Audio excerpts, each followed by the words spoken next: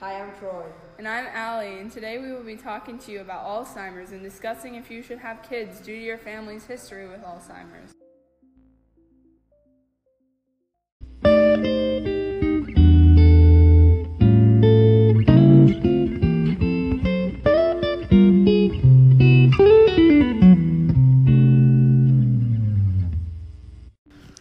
As you probably know, Alzheimer's symptoms include gradual loss of memory, judgment, and the loss of everyday functions. Symptoms can also include agitation and not taking part in activities the patient enjoys.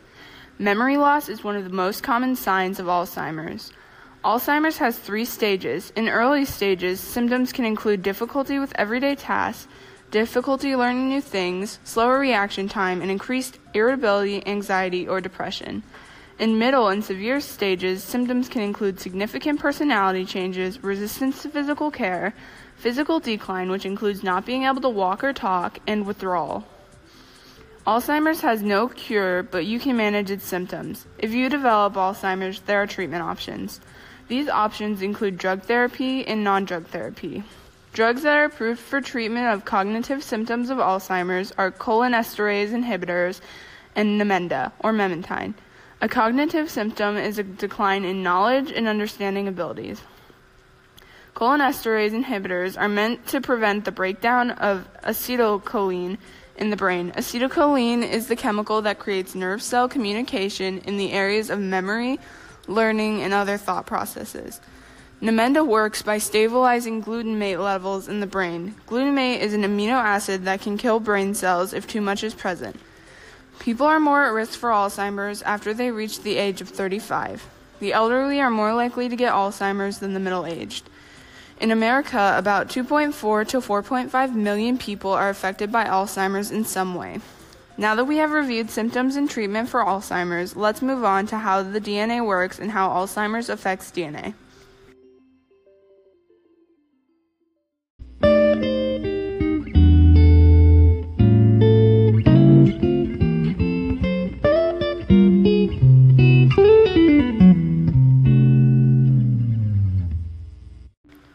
Now that you have an understanding of how Alzheimer's affects someone, we will be talking about DNA, chromosomes, and genes.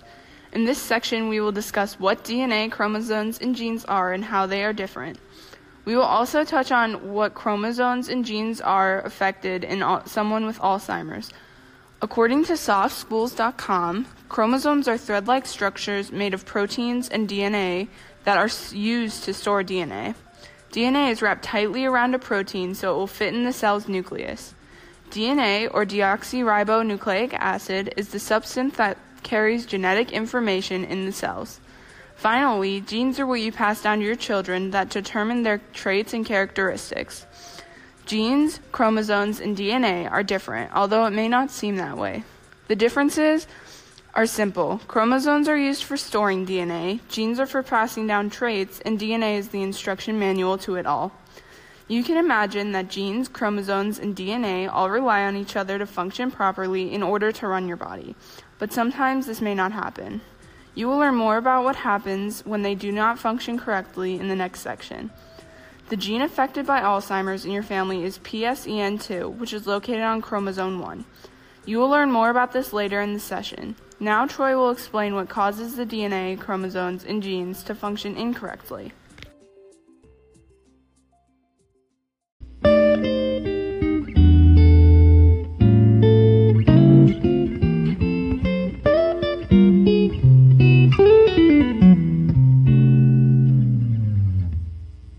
There are 2 types of mutations, chromosomal and gene mutation. Alzheimer's is a gene mutation. A gene mutation is exactly as it sounds, a mutation that only affects the gene. According to the effects of mutations, there are 3 types of effects a mutation can have: no change, small change, or large change in the phenotype. An Alzheimer's mutation results in a large change, which can cause death. The mutation occurring in Alzheimer's is a substitution, which changes out an amino acid from the codon. According to Jorgensen P., substitution of methionine 146 of the gene product for either valine or leucine co-segregates with Alzheimer's disease with the age of onset in the late 50s or early 60s. This can affect cell production by increasing the generation of plaque in the brain, making the Alzheimer's worse. Now, Allie will explain to you the importance of genes and the proteins they code for.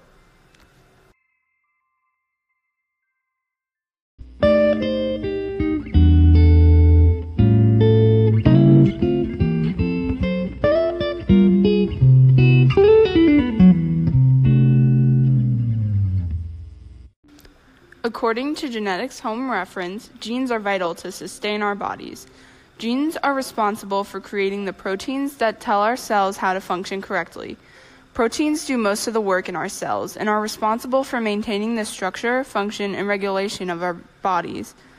Mutations, like the ones in your family, affect cell function because they change the protein that the cell relies on, causing it to function incorrectly. Now Troy will explain how Alzheimer's is passed down through a process called meiosis.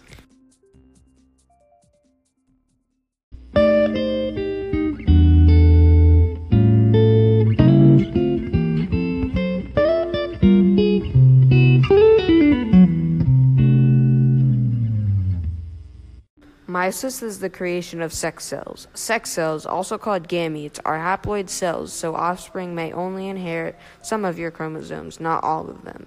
This is how genes and other things are passed from parent to offspring. During meiosis, your chromosomes cross over and exchange parts of themselves. So, even if one of your chromosomes isn't affected, it could be later in the process of meiosis. Now, Allie will explain Mendel's laws.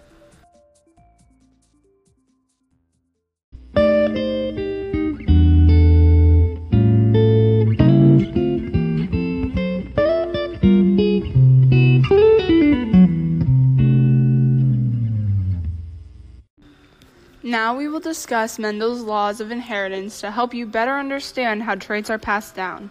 Mendel's laws, however, only follow simple inheritance patterns. Simple inheritance is when traits are inherited by a single gene. First, we will discuss the principle of dominance. According to the article Mendel's Principles of Inheritance, the principle states that some alleles are dominant and some are recessive. The dominant trait is shown over the recessive trait. An example of this is when Mendel bred a homozygous dominant or two dominant genes, pea plant, with a pea plant that had homozygous recessive or two recessive genes, and 100% of their offspring showed the dominant trait, proving that the dominant trait is shown over the recessive trait. Next, we will discuss the principle of segregation. This states that inherited alleles that determine traits are separated into reproductive cells during meiosis and randomly reunited during fertilization. An example of this is that one parent can give a dominant gene and the other parent can give a recessive gene, even if both parents are heterozygous or carry one dominant and one recessive gene. It is random. The final principle we will be discussing is the principle of independent assortment. This principle states that genes located on different chromosomes are inherited independently. An example of this is the fact that you cannot get two dominant genes from two recessive genes. Now Troy will discuss your chance of passing down Alzheimer's to your children.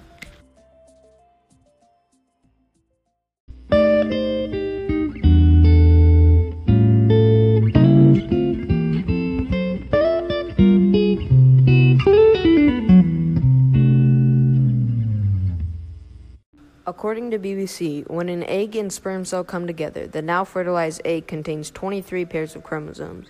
6 chromosomes are responsible for certain genetic traits. This means if only one person has the affecting gene, there is only a 50-50 chance of the offspring inheriting that gene. Although, in addition to mutation, there's not a set chance that the child could get it at all. Now, to Allie with the patterns Alzheimer's follows when inherited.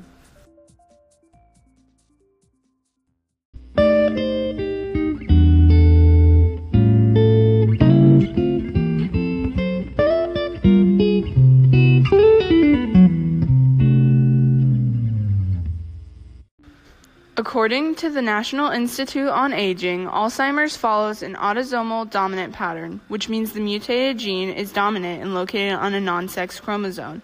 If a biological parent has Alzheimer's, like you, then their child has a 50-50 chance of inheriting Alzheimer's. If your child inherits Alzheimer's, there's a strong probability that they will get Alzheimer's, but there is no way to know if they will get it for sure. There is a possibility they will not get Alzheimer's even with the infected gene. The inheritance pattern is different from other diseases. For example, Gaucher disease is autosomal recessive, meaning there needs to be 2 affected genes for it to be inherited. But if their child inherits 2 affected genes, they will have the disease. Now, Troy will explain your pedigree and Punnett square.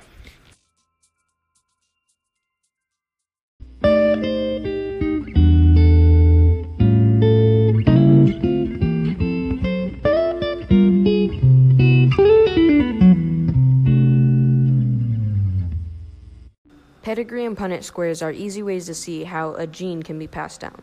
The pedigree chart we sent you in the mail is showing the Alzheimer's gene throughout your generations. As you can see, the shaded people are the people affected with Alzheimer's, and the Alzheimer's gene has affected almost everyone in the male side of the family but one person.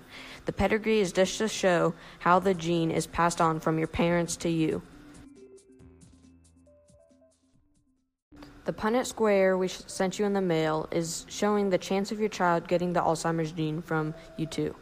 It doesn't show any evidence from past generations. The big H represents dominant traits and the little h represents recessive traits. The Alzheimer's gene is a dominant trait. And as Ali said before, the dominant trait overpowers the recessive ones. For example, this family's offspring has a 100% chance of getting the gene because it is all the dominant trait. With yours, though, it is only 50% because there is 2 heterozygous dominant genes and 2 homozygous recessive genes. Now, Ali will explain the risk factors.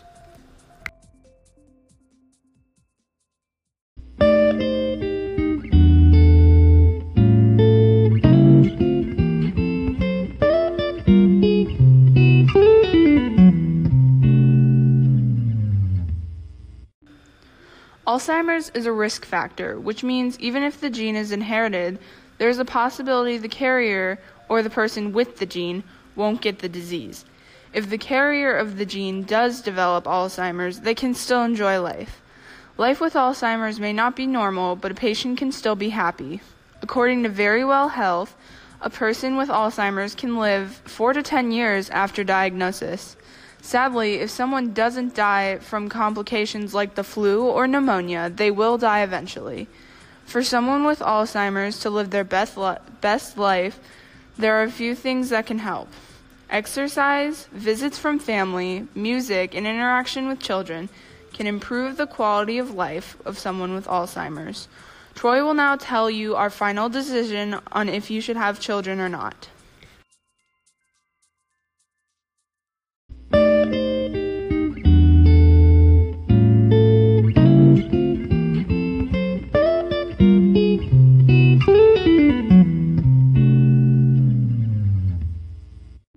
Due to the fact that Alzheimer's in your family occurs later on and that there's only a 50% chance of your child getting Alzheimer's, we don't think it is too big of a deal. On another note, since the prognosis of an Alzheimer's patient can be a good, happy life, we think it would be okay for you to have kids.